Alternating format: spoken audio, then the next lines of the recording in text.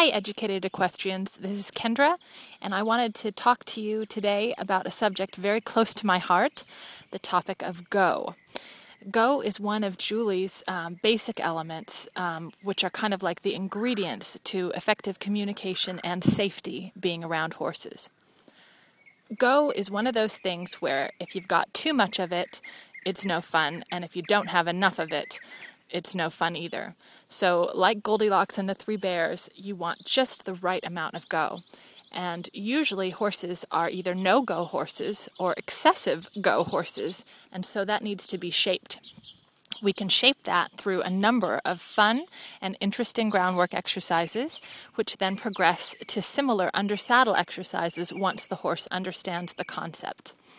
Another thing that's important to know about go is that the transition, the horse's willingness to go forward when you put pressure on them, and the maintenance of gait are two separate subjects, and they need to be worked on individually before they can be combined to create a horse that goes forward just the right amount and continues and takes responsibility for maintaining the speed that you've put him into.